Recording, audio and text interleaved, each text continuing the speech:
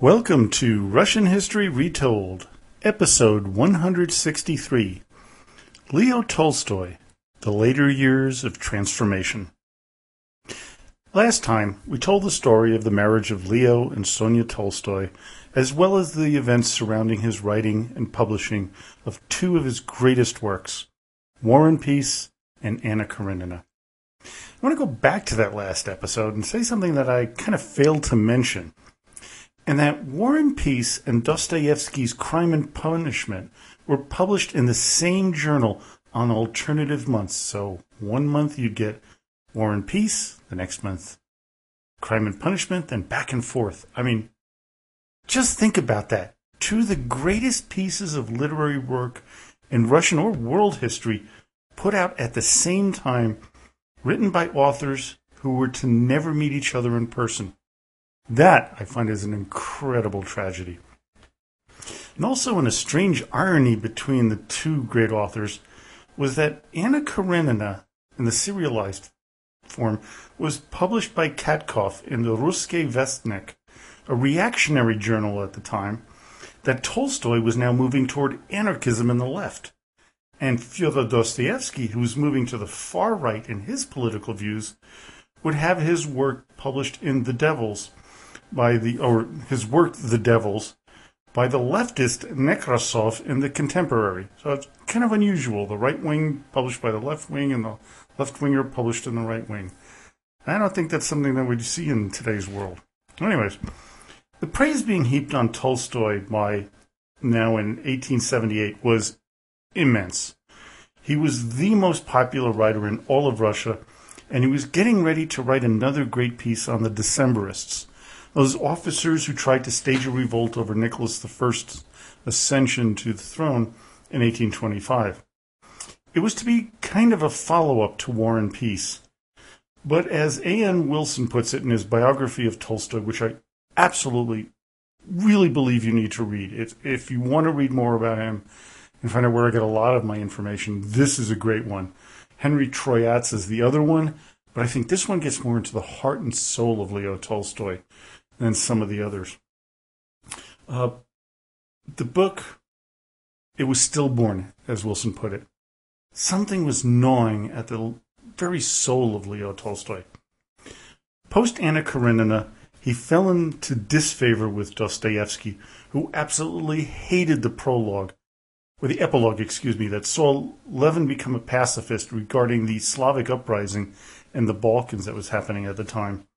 And the Slavophiles wanted to really aid the people there. In his Diary of a Writer, Fyodor rips into this epilogue. He says, quote, "Is it for mere vengeance, for mere killing, that Russian people have risen? And when was it that assistance to the massacred, to those who were being exterminated by entire regions, to assaulted women and children in whose defense there was no one in the whole world to intercede, was considered a callous, ridiculous, and almost immoral act, a craving for vengeance and bloodthirst? And what insensibility side by side with sentimentalism? In fact, Levin himself has a child, a boy. He loves him. When this child is bathed in a bathtub, it is almost a family event. Why doesn't his heart bleed when he hears and reads about wholesale massacres, about children with crushed heads crawling around their assaulted, murdered mothers with their breasts cut off? This happened in a Bulgarian church where 200 such corpses were found, after the town had been plundered. Levin reads this, and there he stands and meditates. Kitty is cheerful today. She ate with an appetite. The boy was bathed in the tub, and he begins to recognize me. What do I care about things that are transpiring in another hemisphere? No immediate settlement for the oppression of the Slavs exists or can exist, because I feel nothing. Is this how Levin brings to a close his story? Is it he whom the author seeks to set forth as an example of a truthful, honest man? Men such as the author of Anna Karenina are teachers of society, our teachers, while we are merely their pupils. What then do they teach us? a very stinging rebuttal, but one that did not seem to have any effect on Tolstoy. It's really interesting. In all these works of Tolstoy's, he points out the wrongness of things. And I'm going to bring this up a few times in this podcast. But never a solution. What were we going to do with these massacred people in Bulgaria? He doesn't want to go to war. He's a pacifist. But yet he thinks we shouldn't do it. What do we do then? Now, Tolstoy did want to clear things up with one of his other contemporary authors. He tried to make good with his old friend Ivan Turgenev by sending him a letter asking for forgiveness for past transgressions. Turgenev went to visit Tolstoy at Yasnaya Polyana and saw in Leo a different man, someone struggling with existential questions like, why are we here? Is there a God? And what is the purpose of life? His demeanor concerned Ivan, thinking that perhaps Leo was going crazy. Instead, a religious fervor began to build in Leo. He started by going to the church more often, going to confession and keeping fasts. But for some reason, the church did not satisfy his cravings for a more godly life. He began to read the Gospels and following the life of Jesus. Tolstoy began to have a conversion to a different type of Christianity, one of poverty and giving up worldly things. The conversion of literary giants in Russia is not uncommon. As Wilson points out, quote, the progress from artist to sage or holy man, which, to Western readers, seems embarrassing or a bit of a bore, is a fairly common phenomenon amongst Russian writers. Leskov did it. Gogol did it. In his own fashion, Dostoevsky did it. We have a more contemporary example with Alexander Solzhenitsyn. In almost all cases, the majority of westernized critics find, within such transformations, an artistic falling off. It is hard to judge in such a subjective matter. If we are predisposed in favor of holy men and wiseacres, we might be more inclined to take seriously the later work of Russian writers. Only by an early death, it seems, such as blessed the careers of Pushkin and Lermontov, can the great Russian writer escape the desire to become a prophet. We can look at the life and literary career of Tolstoy as being kind of split in two. One, the years before the publication of Anna Karenina, and the years after. Now, even though he would write many more short stories and really impressive works, many believed that he would never achieve any work as great as his two novels. Wilson says that, quote, the author of War and Peace and Anna Karenina was tragically written out. This part bothers me with Wilson. I think he's wrong in this because, as we shall see in the rest of the podcast, he wrote some incredible works. But it was a different type of work. It was a different type of writing. It was deeper from the soul than I think the other two pieces, although they were from deep within his heart. So in July of 1877, Tolstoy made a pilgrimage to the monastery of Optina Pustin in Kaluga with his now best friend Strakov. There he wanted to meet with a famous starets, the monk Ambrosi, also known as Father Ambrose. Many other famous people like Dostoevsky, Nicholas Gogol, and the philosopher Soloveitch had also made the same pilgrimage. The meeting, though, it did not go very well. He was unhappy with the answers to his questions on the gospel that the starets had given him. But instead of weakening his Christian beliefs, it intensified them. Leo felt that the church had bastardized the teachings of Christ with their prayers for vanquishing of their enemies while teaching to love their neighbor. He thought instead they should be praying for their enemies. How could they praise Jesus in his poverty while living in opulence with gold-adorned icons being worshipped? He really had a problem, and he could no longer reconcile his beliefs with that of the Russian Orthodox Church.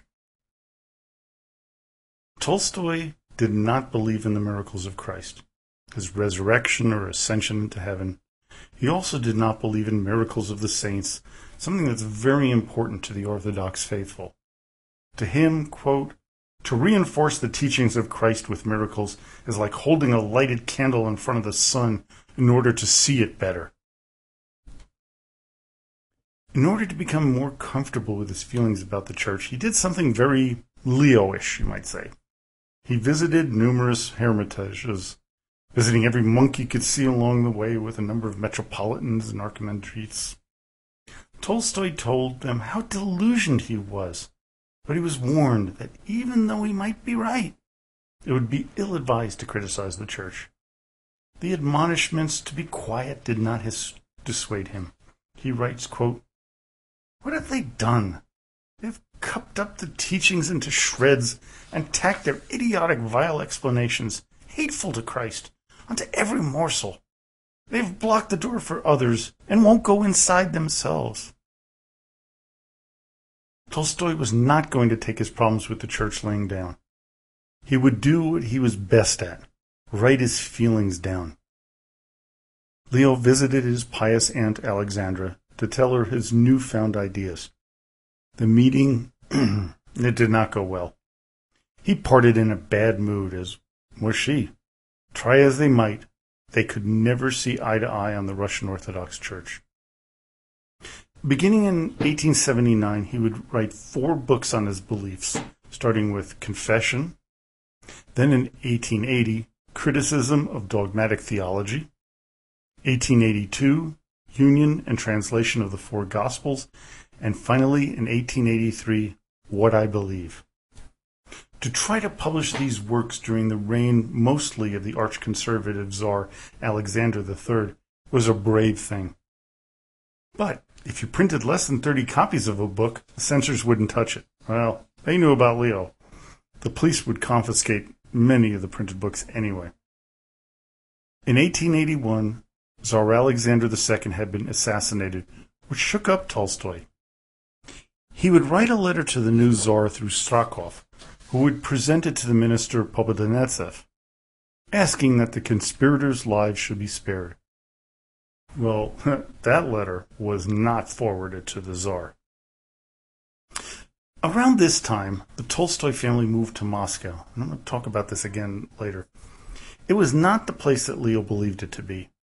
He saw it as a horrible city. One incident that lasted 3 days in January of 1882 was a census of the population. Leo went with the census takers to Skid Row. He writes, quote, "Terrified and frightening in their terror, they clustered together by the reeking cesspool, listened to our explanations, and did not believe a word we said. Every dwelling was full, every bunk occupied. All the women who were not dead drunk were lying with men. Many of those who had babies with them were wallowing on narrow bunks with total strangers. After this place a second identical, then a third, 10th, 20th, and so on, forever, and everywhere the same suffocating stench.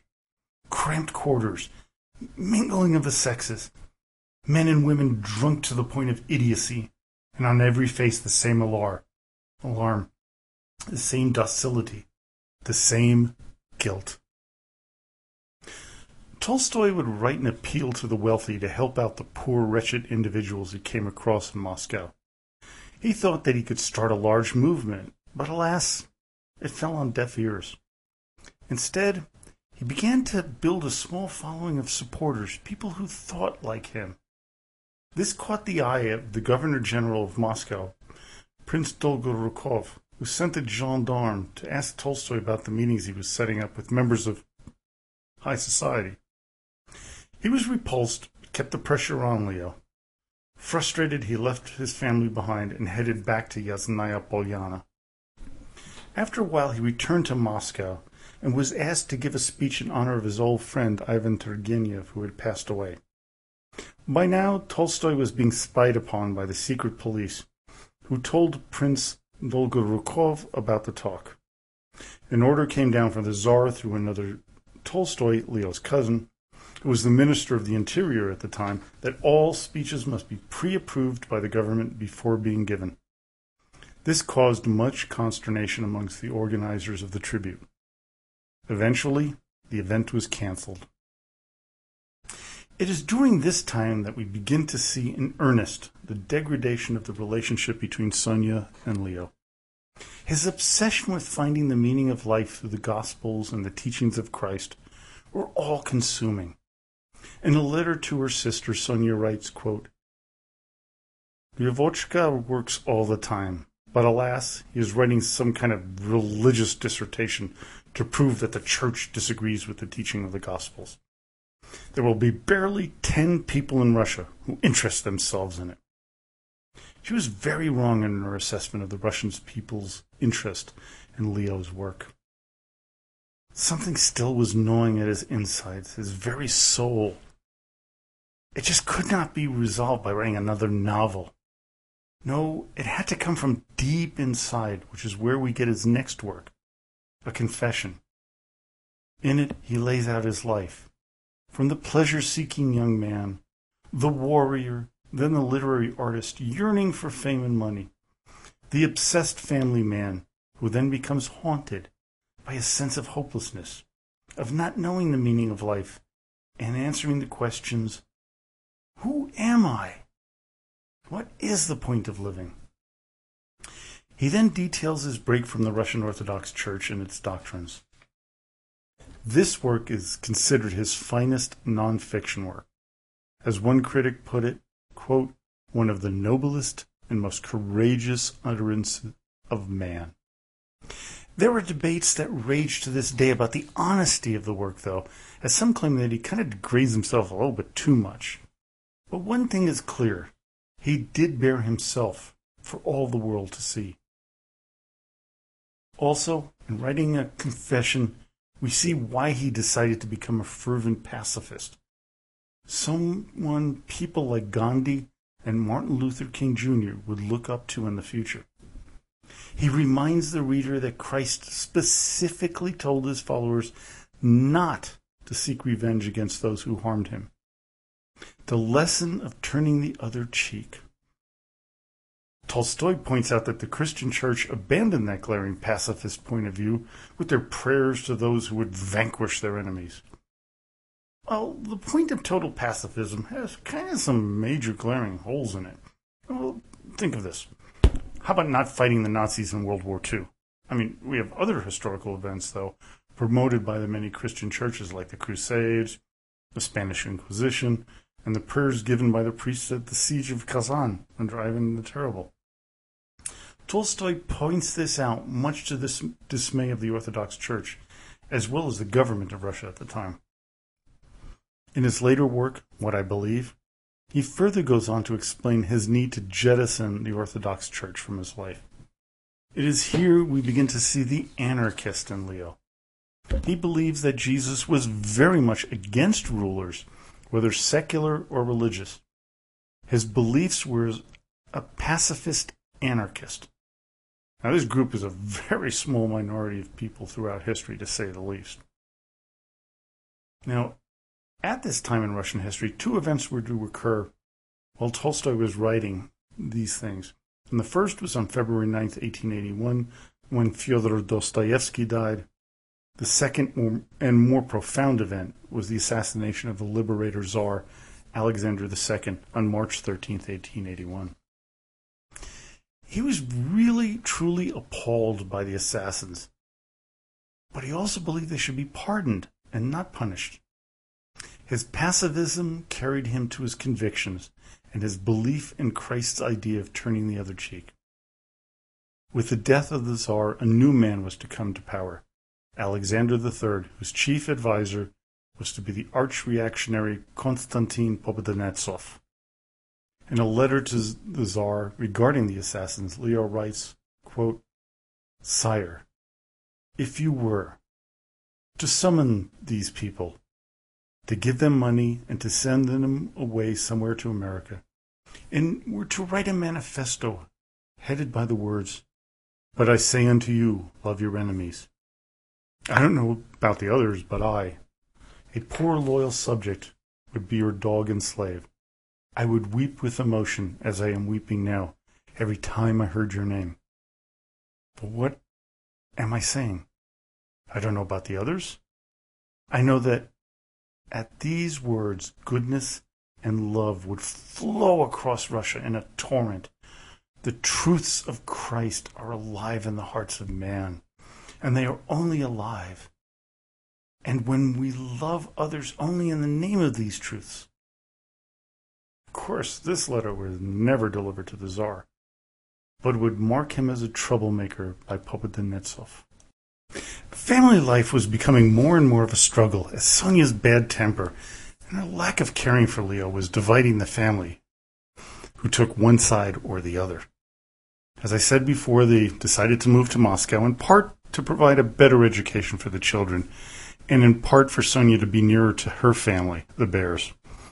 Leo, on the other hand, would have liked it better if they moved to faraway remote regions of Russia, to be nearer to the people, the peasant, the mushik. By the fall of 1883, what I believe was finished, a few months after the death of Ivan Turgenev. What the book attempts to do is not decide whether evolution or Adam and Eve are true, or whether Noah's Ark was real, but answering the question, is the moral teaching of Jesus true? It was then that Leo was to meet a man who was to be a devoted follower for the rest of his life, Vladimir Grigorievich Chertkov. Chertkov was enamored of Leo, but not in a sexual way, but intellectually. Their friendship became very deep, which angered the jealous Sonia. In 1884, she was to give birth to their 13th child, the one who would further her father's legacy more than anyone else, Alexandra Lvovna. She was to found the Tolstoy Foundation in the United States, which is headquartered in Rockland County, New York, in the town of Valley Cottage. I had the pleasure of meeting her when I was a child, not knowing that one day I would tell the story of her father, something she felt was very important in her lifetime. I'm glad that I could do something for his legacy in her honor, as the Tolstoy Foundation was an important humanitarian organization helping Russians and then Soviet citizens to lead a better life outside of their native country. Now back to Leo, Sonia, and Chertkov. Sonia saw that the family's finances were dwindling since Leo stopped writing popular material. She decided to compile some of his previous writing and publish the book The Collected Works of L.N. Tolstoy. Chertkov printed 3 of his books, Leo's books, A Captive in the Caucasus, What Men Live By, and God Sees the Truth But Waits. In 1884, the authorities began to censure Leo's newer works. On February 18th, the police seized as many copies of What I Believe as they could find. But they were way too late. Enough copies had gotten out that the cat was out of the bag, so to say. This was a time in Russia that the pogroms against the Jews were heating up, causing more than 1 million of them to leave the country. Christian dissident groups like the Molokans, Dukhobors, and the Old Believers were being persecuted mercilessly. In this atmosphere, Leo was to write, What must we do now? Here's a passage I found from the book that's really profound. Quote, the hatred and contempt of the oppressed masses are increasing, and the physical and moral forces of the wealthy classes are weakening. The deception on which everything depends is wearing out, and the wealthy classes have nothing to console themselves within this mortal danger. To return to the old ways is not possible. Only one thing is left for those who do not wish to change their way of life, and that is to hope that things will last my time. After that, let happen what may. This is what the crowd of the rich are doing. But the danger is ever growing, and the terrible catastrophe draws near.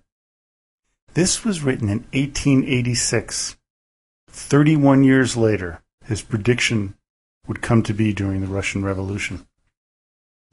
Quickly after this, he writes the famous novella, The Death of Ivan Ilyich. Although his relationship with his wife Sonia by now had degraded to a big degree, this work was done for her as a new addition to his collected edition she was putting out. If any of you have read it, and I remember telling my Rotary Club, I'm doing this podcast on Russian history, and now I'm doing a series on Leo Tolstoy, and one of the guys who's the upcoming president of the club said, "Hey, I remember reading that one. I read something on Tolstoy. Yeah, it was the death of Ivan Ilyich. That was really fascinating." Now, if any of you have read it, you know how depressing it is, but at the same time very appealing. It follows the slow death of the lead character of cancer and how he sees that his life has been a gigantic waste of time. He's a lawyer, a judge. Ivan Ilyich is in many ways Leo Tolstoy, with the quarrelsome wife and the reflection of life as somehow meaningless. It was the same internal struggle that Leo was facing, looking back at his own life. His next work was to come while he was extremely ill in 1886 from a leg infection. It would be his first play, The Power of Darkness. It was a brutal depiction of peasants. Tsar Alexander III loved it, but his chief minister, Popadonetsov, hated it and thought it would be a work of sedition. They began to censor the book, but over 1 million copies had already been printed by Chertkov. Revolutionaries around Russia gobbled up the book. And 6 of them, in a strange twist of fate, 6 students were arrested for treason who had purchased this book at the same time the censorship had begun. One of them, a young man named Alexander Ulyanov, was hanged. His brother Vladimir vowed revenge of the Romanovs. We know this man as Lenin. Tolstoy's next literary work is the controversial The Kreutzer Sonata.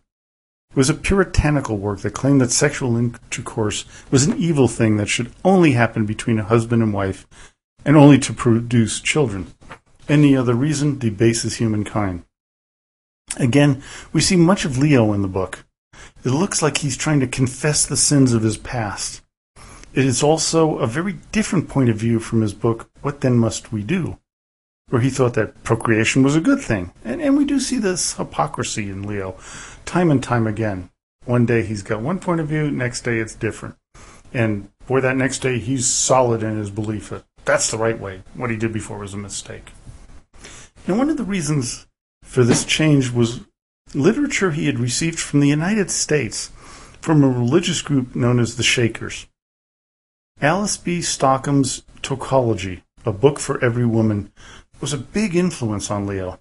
It claims that the original sin of Adam and Eve was not that apple, but it was sexual intercourse.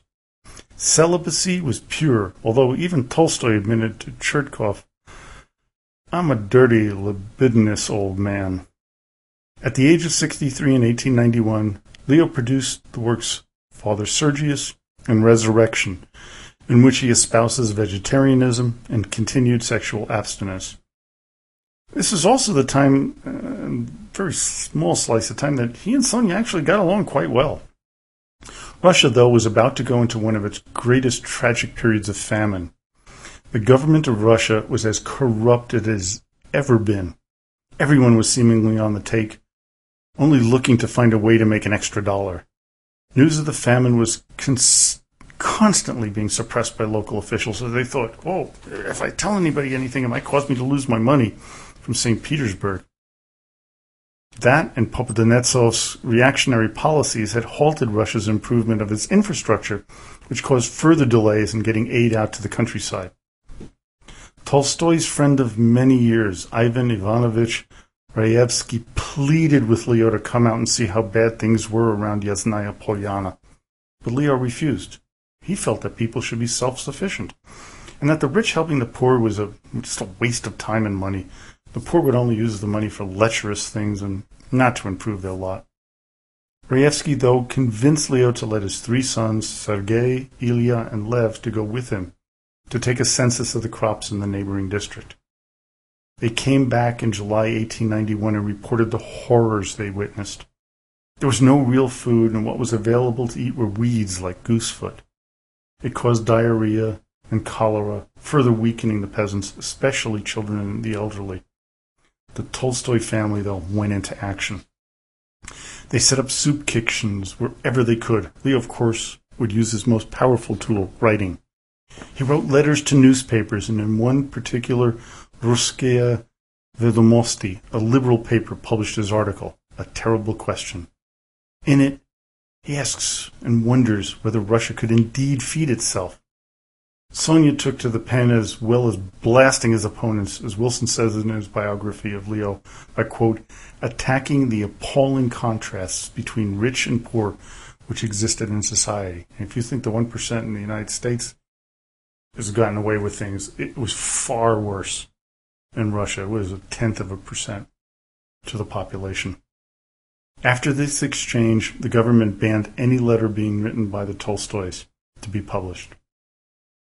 Raevsky died suddenly of the flu due to his weakened state caused by his non-stop work for the poor.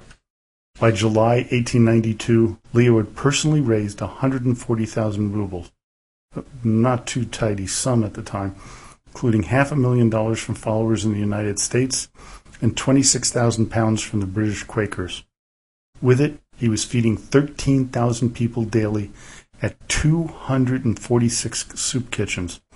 His family also set up another 124 special children's kitchens to feed an additional 3,000 people. Tsar Alexander III, in his idiocy, began to believe that Leo and Sonia were part of a British plot to overthrow the government and sent religious leaders to investigate the Tolstoys and then to tell the public he was an antichrist. The priest told the peasants, quote, "You think that Antichrist will come in an evil guise. No, he will come to you with kindness, with bread at the very time you will be dying of hunger. But woe to him who is seduced by this bread." Needless to say, the peasants would have none of this nonsense. There was even talk in the upper echelons of the government to banish the Tolstoys to England. Alexander III decided otherwise, writing, "No action yet," on the order. Around 400,000 people died in the famine in Russia during the years 1891 and 92. Now, another interesting thing in history, Lenin was in Samara, where much of Leo's work was being done. Lenin refused to help, believing that the famine was a good thing to break down the peasants and hasten the revolution. That point of view may help to explain a little bit of the famine of 1921, where somewhere between 1 to 3 million people died. And when Stalin was leader in 1932 to 33, in that famine where 5 million people died. Tolstoy was now in the crosshairs of the Tsar and his committee of ministers. The Tsar felt that he was anointed by God through Jesus to be the head of the Russian state, and Leo believed that no one can make a claim like that and simultaneously do what was forbidden by Christ. A rumor that Leo's cousin Alexandrine, who lived in St. Petersburg, heard, made her ask for an audience with the Tsar. She told him, "In a few days, a report will be made to you about shutting up in a monastery the greatest genius in Russia." "Tolstoy," was his response. Alexandrine replied, "You guessed it, sire." The Tsar asked, "Does this mean that he is plotting against my life?" Wilson points out that the incredible absurdity of this question. Tolstoy taking out the Tsar? Really? A pacifist? Come on. But cooler heads prevailed, and they realized if they were to take out Tolstoy in that manner, he would be made a martyr, and that he would present a far, far greater threat to their power. But then an even more powerful work that would shake up Russian society, especially at the top, would be published. The Kingdom of God is Within You. Tolstoy here blasts the hypocrisies within the Orthodox Church. He also believes that if men and women would follow their consciences, that hatred of the world would cease. Leo felt that people were good in their course. He firmly believes that if we continue to evolve our consciences, the world would stop torture, floggings, and wars. And in some ways, he's right. Humankind is a better place now than it was in any time in human history. I mean, you may not see it because the global news and the internet, ISIS and all things like that. But it really is a better and more peaceful time globally than it has been in the past.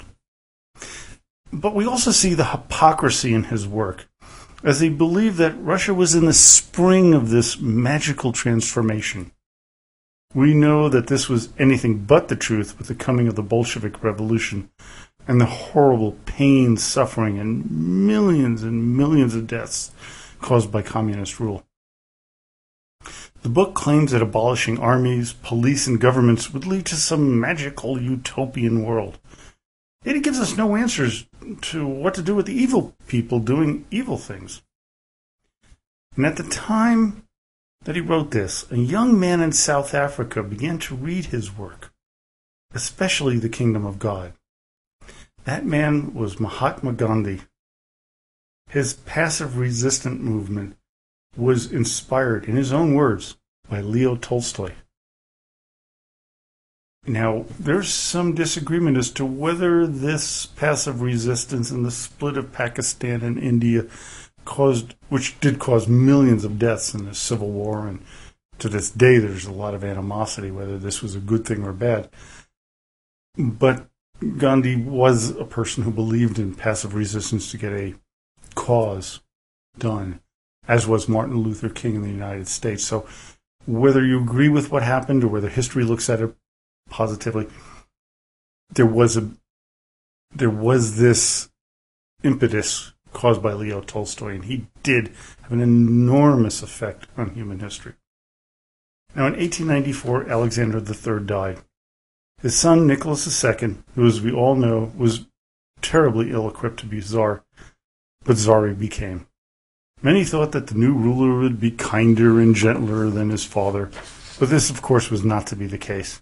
In Leo Tolstoy's case, the new Tsar was to be a greater enemy. By decree, Tolstoyanism, as it was called, was an indictable offense. Leo, for his part, was beginning to give away the copyrights to his works, much to the dismay of his wife, Sonia. It was the lifeblood of the household's ability to pay the bills, and he was giving it all away. This so angered her that she began to draw battle lines between her supporters within the family and his. If they sided with him, she viewed them as an enemy or a spy. The relationship was in a death spiral. At the time, some of the Tolstoy children were very ill, and one of whom, 7-year-old Vanya, would die of scarlet fever. Leo then became even more spiritual in his grief and began to follow the pacifist religious group, the Doukhobors. They staunchly refused to serve in the military, which was required by law.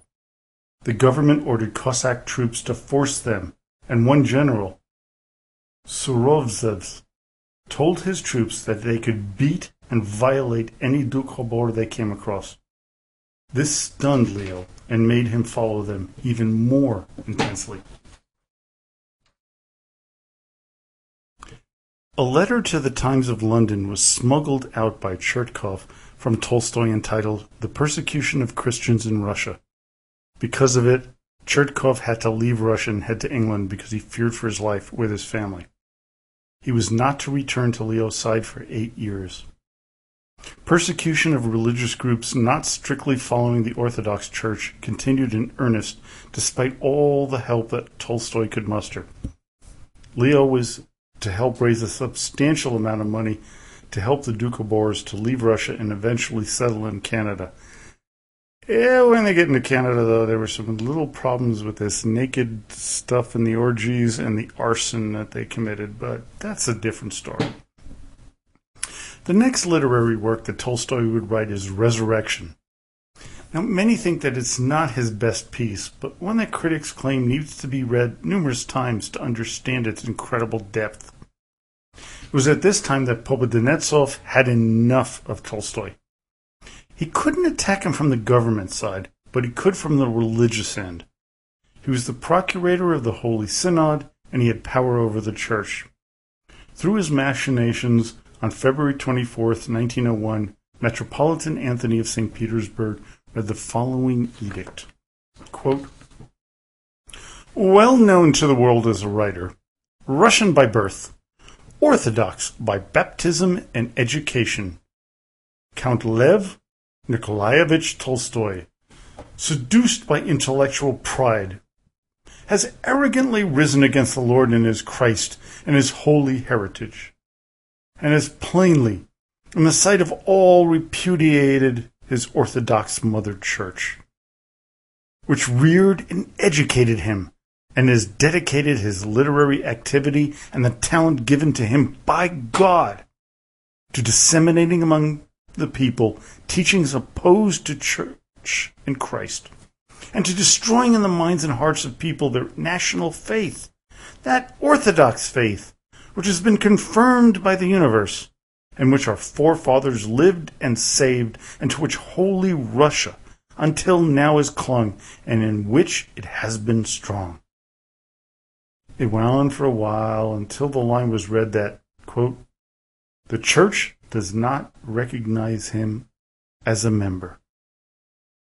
Leo Tolstoy had been excommunicated from the Russian Orthodox Church. His dismissal from the church was a national sensation. Some called him the devil, others called him a saint. To Leo, the edict was no surprise, as he had been lambasting the church for some 20 years already. Instead of silencing Tolstoy, Popodanetsov had made him, in his book Resurrection, even more popular. Tolstoy's health by now was deteriorating, as he had contracted malaria in June of 1901. A friend had him stay on her estate in Gaspra, on the southern shore of the Crimean Sea, to regain his strength. While he was there, he was to befriend two newer giants in Russian literature, people I'm going to do podcasts on eventually: Anton Chekhov and Maxim Gorky.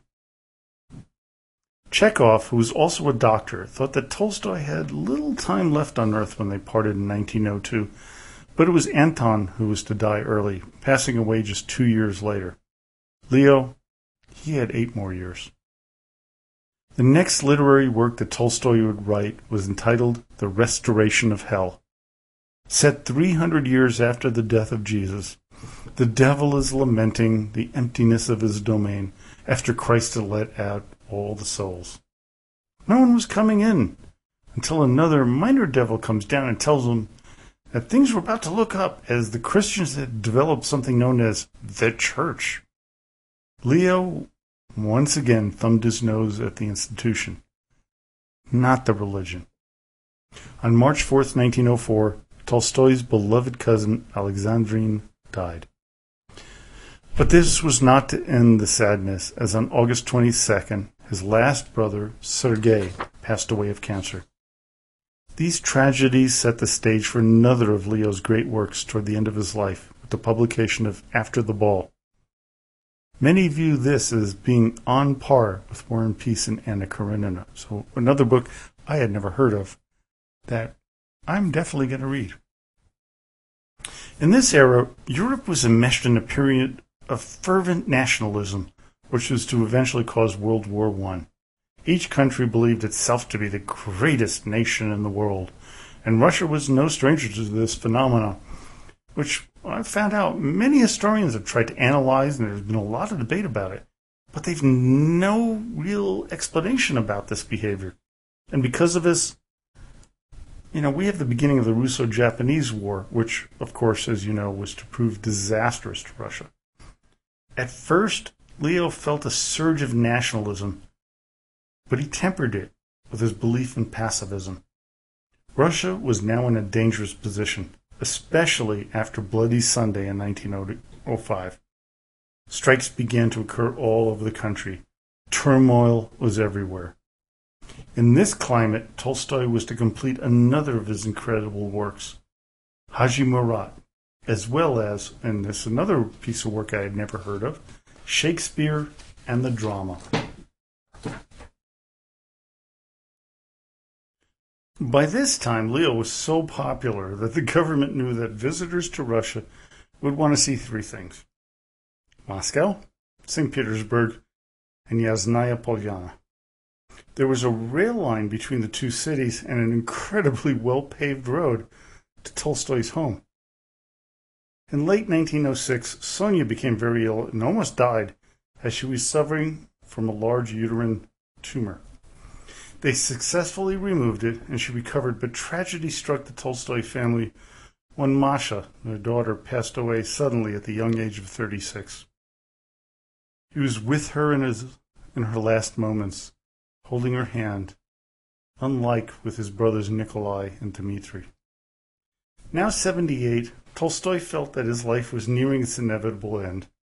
It is now 1907, and there were a string of robberies and murders around the area of Yasnaya Polyana. Guards were assigned to the estate, which greatly disturbed the pacifist Leo. Still, Sonia insisted. His next pamphlet was entitled, "I Cannot Be Silent," which condemned the increased use of the death penalty throughout Russia. Leo also received a letter from Gandhi telling him about the conditions of Indian laborers in Transvaal, South Africa. Tolstoy responded by encouraging the use of civil disobedience and passive resistance. Chertkov was now allowed to come back to Russia, and he was back at Leo's side, which greatly pleased the author. Living 3 miles away in a large manor house, Chertkov was building a world headquarters for a Tolstoyan following. Sonia now owned all the rights to everything that Leo had gathered in his lifetime that he had not given away, except the copyrights to his literary works. Chertkov now owned it, which made Leo's wife frantic and hysterical. She was showing signs of paranoia, especially when she found out about secret letters between the two men. A 10th will was written up in 1909, as the previous 9 had serious issues with it. In it, Tolstoy leaves all his possessions, including his copyrights, to his daughter Sasha, and if she were to die, to his other daughter, Tanya. The next battle was over Leo's diaries. Sonia felt that she should have complete control, especially since the disastrous reading of his sexual escapades when they were first married. Chertkov thought that he, the disciple of Tolstoy, should be the one to take control. Sonia, in her paranoia, had copied every word of Leo's diary and kept it to herself. She also wrote down things in her own diary to make sure that her version of things would be protected as well. Not only did the two Tolstoys write down everything they saw and did, just about everyone in their entourage did as well. Some, like Valentin Bulgakov, noted how tense the situation was between husband and wife. He saw the times of pure hatred between them. She, though, was by now completely crazy. In the last year of his life, Tolstoy noted how he had lost his 3 brothers, his aunt Toinette, and 6 of his 14 children. He still, though, had his sister Marya, who was now a nun in a convent. Sonia, for her part, was completely unhinged, as one episode shows. She was in a rage at Chertkov and went searching for a pistol to shoot a picture of him. She found one and began firing it, not realizing it was a toy gun. Tolstoy, fearing the end of his life was near, escaped Yasnaya Polyana, thinking he can get away from Sonia and die in peace. He headed toward a train station as Kozyolovsk, and then off to a local monastery where he stayed for the night. The hatred that surrounded him by her was just too much to bear. He wrote her a letter saying goodbye and asking that she not follow him. Strangely, that morning, Sonia, who woke up really early in the morning normally, didn't wake up until 11 a.m., making many believe that the family doll, the doctor, Makovsky, had somehow given her something to make her sleep a little better and let Leo get far away. You know, it's really hard to imagine that a marriage that produced 14 children and some of the greatest literary works in the world could have become so bad that one person would want to get away from it and die away from the person they were married to for over 48 years. But this was the case with Leo and Sonia. After seeing his sister Marya, he headed to the local train station near the monastery at 4 a.m. in the morning. This is winter. You know, winter in Russia, wherever you guys see, it's kind of like Boston, and 2014-15, but yeah, a little colder. He was walking to the station by himself. Now, he boarded a train when his children Sasha and Varya and Dr. Makovsky appeared. He was now ill, very ill, and they asked that the train stop at the next station. Now one of the most famous in the literary world, Ostapovo, which would later be renamed Leo Tolstoy. The whole town was named Leo Tolstoy in 1932 by order of Stalin. The train station master gave the entourage access to his home, and just to make the author just more comfortable.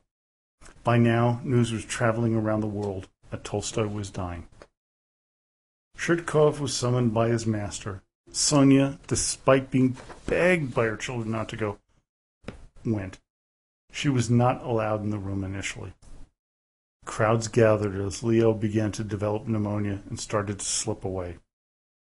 On November 2nd, 1910, he wrote the last entry in his diary, the last words out of his pen.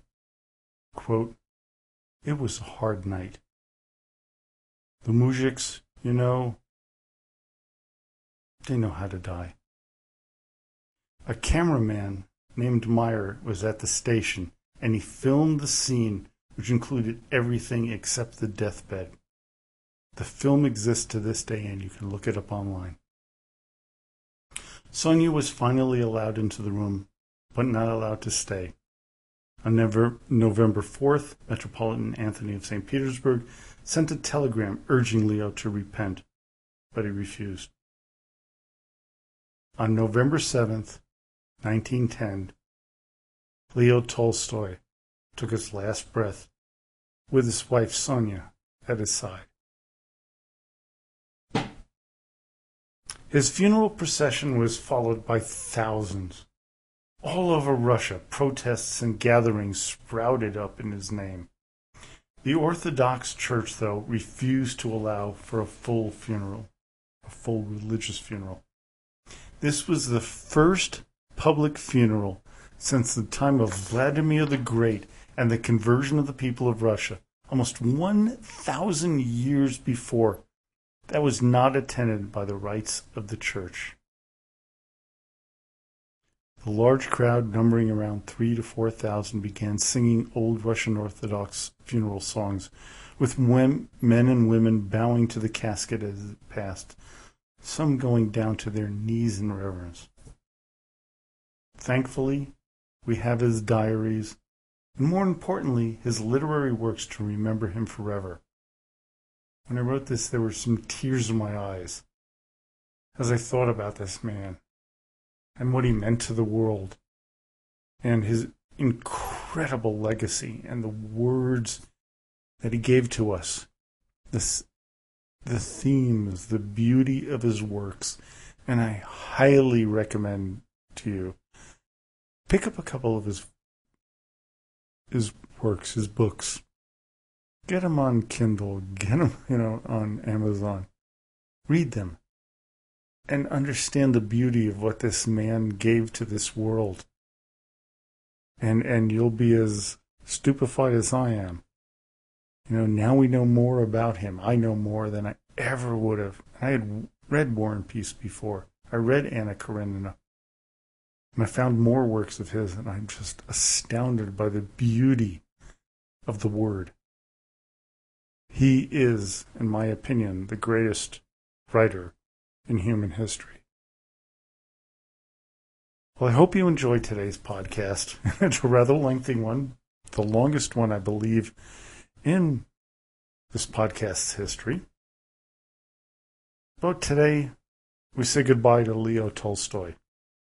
But next time, I hope to bring you the story of the life of another literary giant in Russian history, Alexander Pushkin. So now, as always, до свидания и спасибо большое.